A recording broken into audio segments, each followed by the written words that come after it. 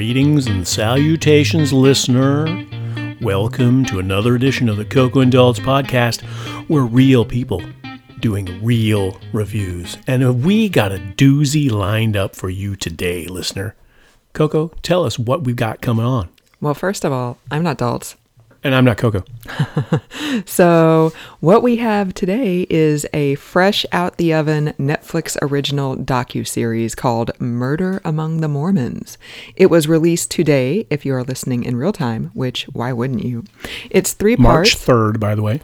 It's 3 parts. The first episode is 45 minutes. The next 2 episodes are just about an hour apiece. It concerns 3 bombings that occurred in Salt Lake City in the fall of 1985. The bombings were linked to... So apparently there's a cottage industry in Utah of early Mormon artifacts and documents being collected. Who knew that? And the bombings were related to some documents and collectibles of that nature that, spoiler alert, turned out to be forgeries. Oh.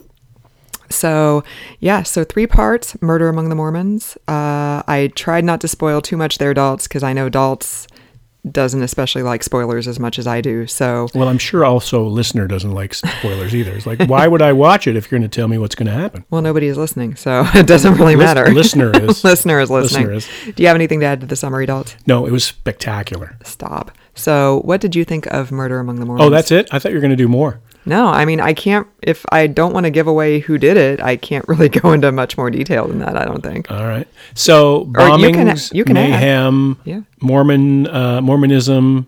We're in Salt Lake City. It's very confusing and very enlightening. I like doing these kinds of documentaries because I learn something about an aspect of life that I don't know anything about. Mormonism is one of those things. I have a glancing knowledge of it, like most people probably. Never been to Utah, don't know what's going on there. And I learned a little bit about the faith and its organization, but I also learned about crime that I had no idea had gone on. So in 1985, I was older than Coco, but younger than I am now. So I was not aware of these kinds of things. And it was a very enlightening and interesting look at that crime and the recreation. 3 episodes, like you said, very easily digestible, very well done, very well crafted. The filmmakers are both of the Mormon faith. And so I was interested to know that because it's actually a bit of an objective viewpoint on that. It's not really all how great it is or how terrible it is, just kind of here are the facts and let's go with it. So that was an interesting part of it. The crime itself was pretty heinous. Yeah. Planting pipe bombs that had nails taped to them so that they would act as shrapnel. And these people that died in horrible ways in a place that has very little crime to begin with, especially in the 80s. Not exactly like you're in 1980s Beirut or even New York in the 80s. Like it's a pretty peaceful place. So this was a pretty awful crime.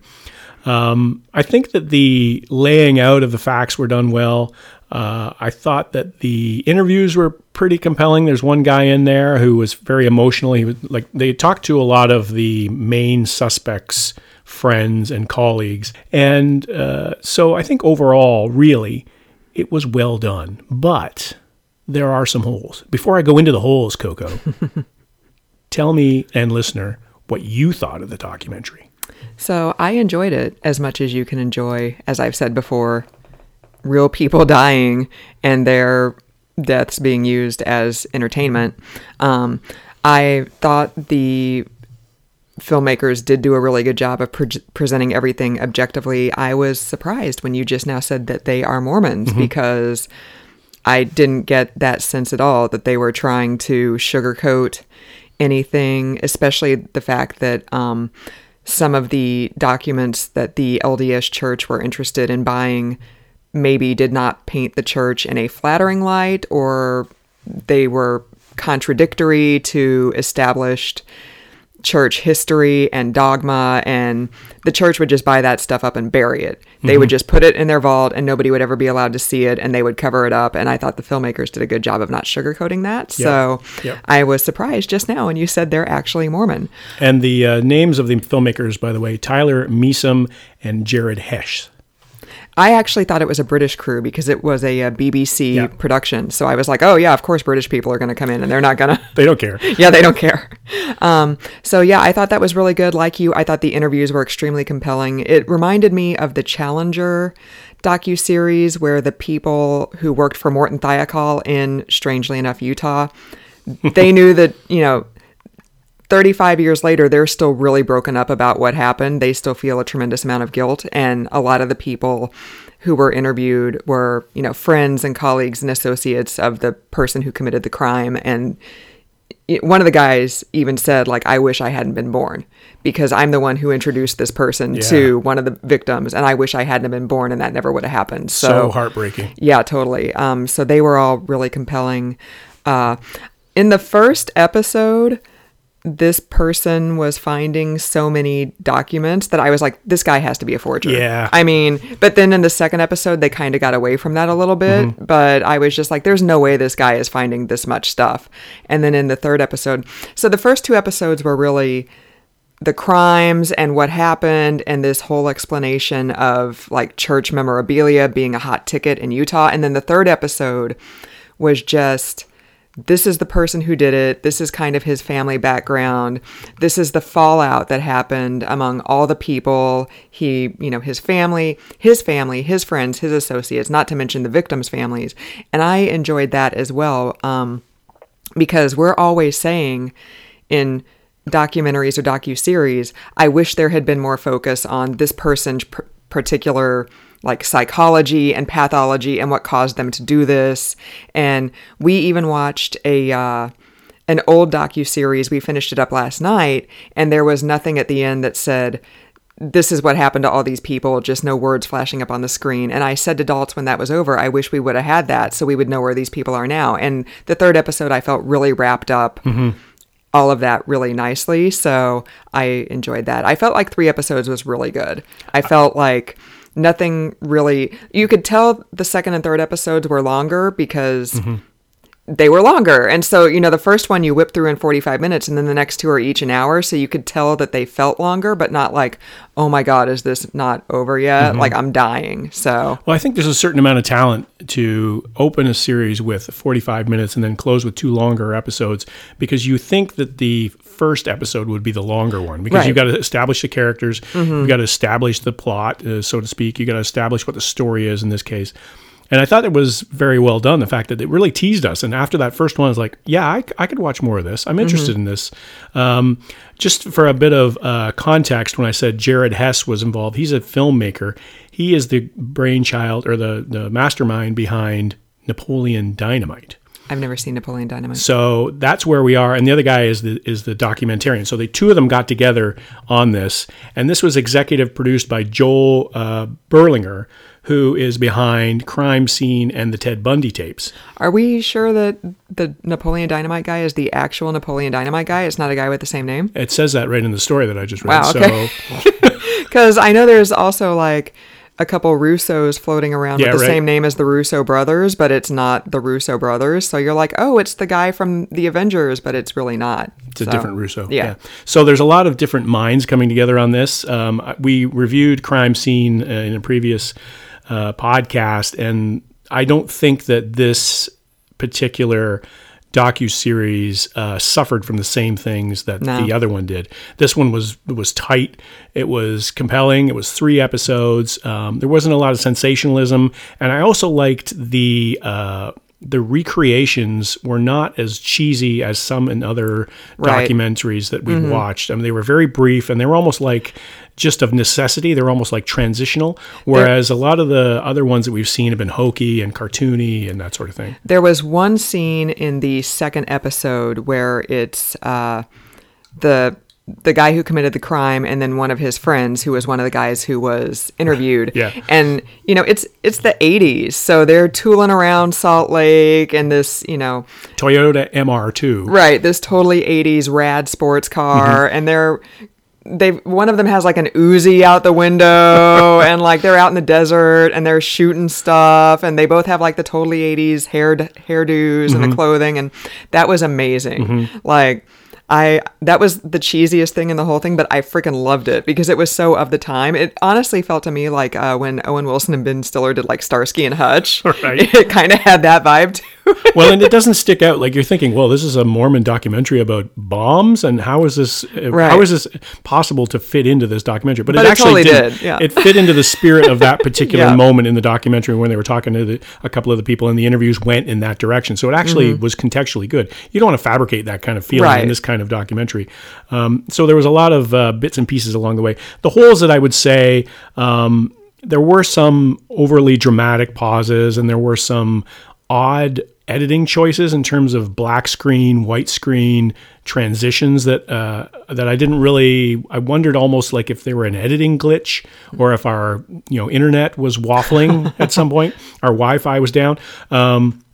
But those are really minor points. I think that overall, this was a really well done documentary. And I like, again, the brevity of it. I think that this very easily could have been extended to 8 episodes. Oh, yeah, totally. With the amount of detail and the amount of events and the things that we needed to learn. It wasn't a treatise on antique documents, which we didn't need. I mean, there was just enough information there to find out about it. We got into Mormonism and we got into the Latter-day Saints and we got into Joseph Smith and the founding of it. We got enough of that to know what was going on, but we didn't get down and talk to 15 people from the particular church or anything like that. Like the editing was done really well in that regard, and there was a lot of really good choices.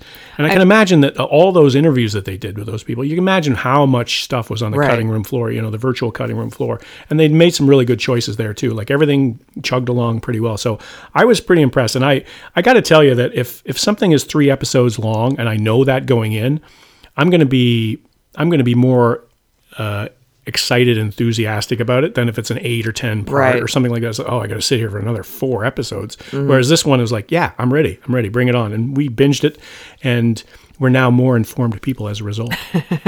Yeah, I thought the filmmakers did a really good job early on of establishing how the antiques market around these things, came to be. Because that's a culture that a lot of people don't know anything about. So I thought they did a really good job of explaining that, at least to me as an outsider. Like maybe somebody who's actually Mormon or has, close Mormon friends or family might be like, they didn't really do a very good job of that. But for me, I felt like I at least understood it. Yeah. As opposed to being like, why is this a big deal? Like, all these people are like slinging around like letters signed by Joseph Smith's wife or something. Like what? Some of the criticisms I've seen on the early criticisms of this release are that it didn't go into depth enough about Mormonism and didn't go into depth enough about the antique documents stuff and everything, and rare books and rare documents. I really thought it was fine. I don't need if I want to see information on those things, I'm going to watch a documentary on those things. Right. Like we didn't need another episode on the history of Mormonism. No, or even another 15 or 20 minutes. I mean, like what they provided in that was, and I'm not being disrespectful to the religion, but it's just, that was enough for the context of this particular piece of art. Mm-hmm. I also want to give a shout out to the props master for this docuseries, because they got all the old like tube TVs and the Velcro tennis shoes from the mid 80s and the landlines, and everything looked like my childhood. Yeah, like the recreations were done. I mean, totally. they were done in such a way, like I said, they were very well done and very strategically placed. And the ones that they did do, like you said, Coco, had great props. I mean, I was thinking about that antique bedspread of your grandmother's, I should say, that we've been trying to get rid of to a movie props place. I was like, this is an example of that. It's like, I'm sure that at one point in time, my parents had a phone just like the one that was in that, or the TV that was in there that you walked up to and pushed the buttons to change the channel. And the old answering machine. Right. Yeah. Right. And I also it's like, wow, the 80s was 40 years ago, but it really wasn't that long ago. So all of this stuff existed. Like they had news clips from like the Yeah. local Salt Lake Yep. news shows. And one of the very first victim, they still had like his answering machine messages Right. from like the morning that he died. So they played those. And, you know, it's like, I mean, yeah, you're stepping back in time and it's like, oh my God, look at how cheesy that is. But it was really great to see all that like firsthand stuff from the time. And especially from a time when there was no internet and there was Right. no digital archive or anything like that. Like everything we're looking at is analog. And Mm-hmm. all that footage that you mentioned, that's a good point. I'm glad you raised that, is that I was astounded at some of the stuff that they dug up. I mean, a lot of it is old newscasts, which is probably easy to find in the archives of these stations Mm-hmm. that are existing. But at the same time, it takes a lot of work to find. Like you can imagine how many hours of tape Right. that they went through, like actual tape. Yeah. That's not digital stuff. That's tape that This they is- went through. The researchers went through and the filmmakers went through to get all that footage that we have. This is like us when we were kids going through like the microfiche in the library. Like, I think we just lost a listener who is probably I know. 25 or under. you know, listener is, you know, at home with like the Android going like, what? You know? What is microfiche anyway? Right, totally. I will also say that the strength of this is the strength of omission as well, in that because it's based in the 80s, we didn't have all this cheesy 80s music. Like this Right. would not have fit at all. You didn't have to place it within the 80s. Like you said, they had all the props and everything like that, and then the footage. Like Right. you knew it was the 80s, and the 80s in Utah are not the 80s in some parts of the rest of the country, right? So I think that the filmmakers did a really good job. It just straight up, here is what it is. Here are the facts. Here's the story. Here's the presentation. Here's the resolution. The end. Like it's just in and out, really good, really well done. So what grade would you give Murder Among the Mormons? I would like to also say it in a different voice.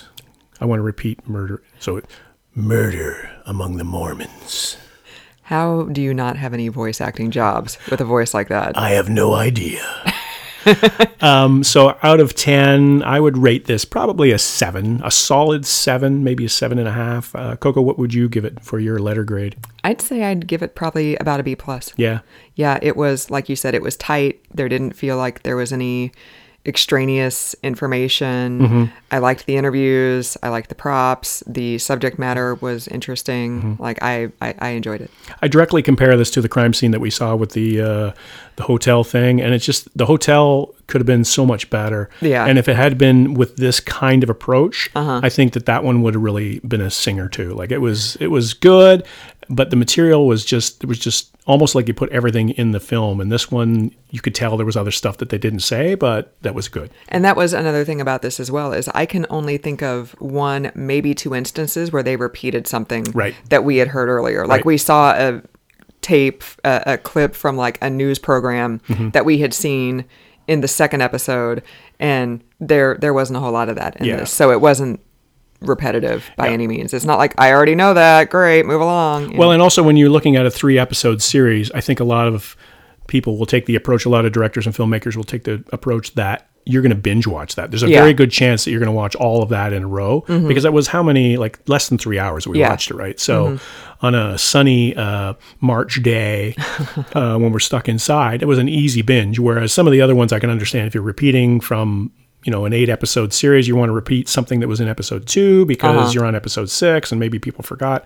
But I think people more and more, filmmakers more and more, have to realize that we're binge watching a lot of these things, so you don't need to repeat yourself. Totally. And if there's a problem in terms of B-roll and you need some recreation stuff, then that should indicate that maybe you shouldn't be using it, and just tighten that sucker up a little bit. Coming from noted filmmaker adults, Yes. advice to the whippersnappers. As you will see by the many Oscars that I have exhibited, and Golden Globes, as we say. All right, anything else you want to add? No, other than you're awesome, and we'll be having way more content coming up, listeners, so stay tuned. We got a crazy March coming up, listener. So if you haven't subscribed, please do so, because we've got nonstop stuff coming at you. Share, like, and shake your head yes or no if you like it. So for another episode, thanks for listening. I'm not Daltz. And I'm not Coco.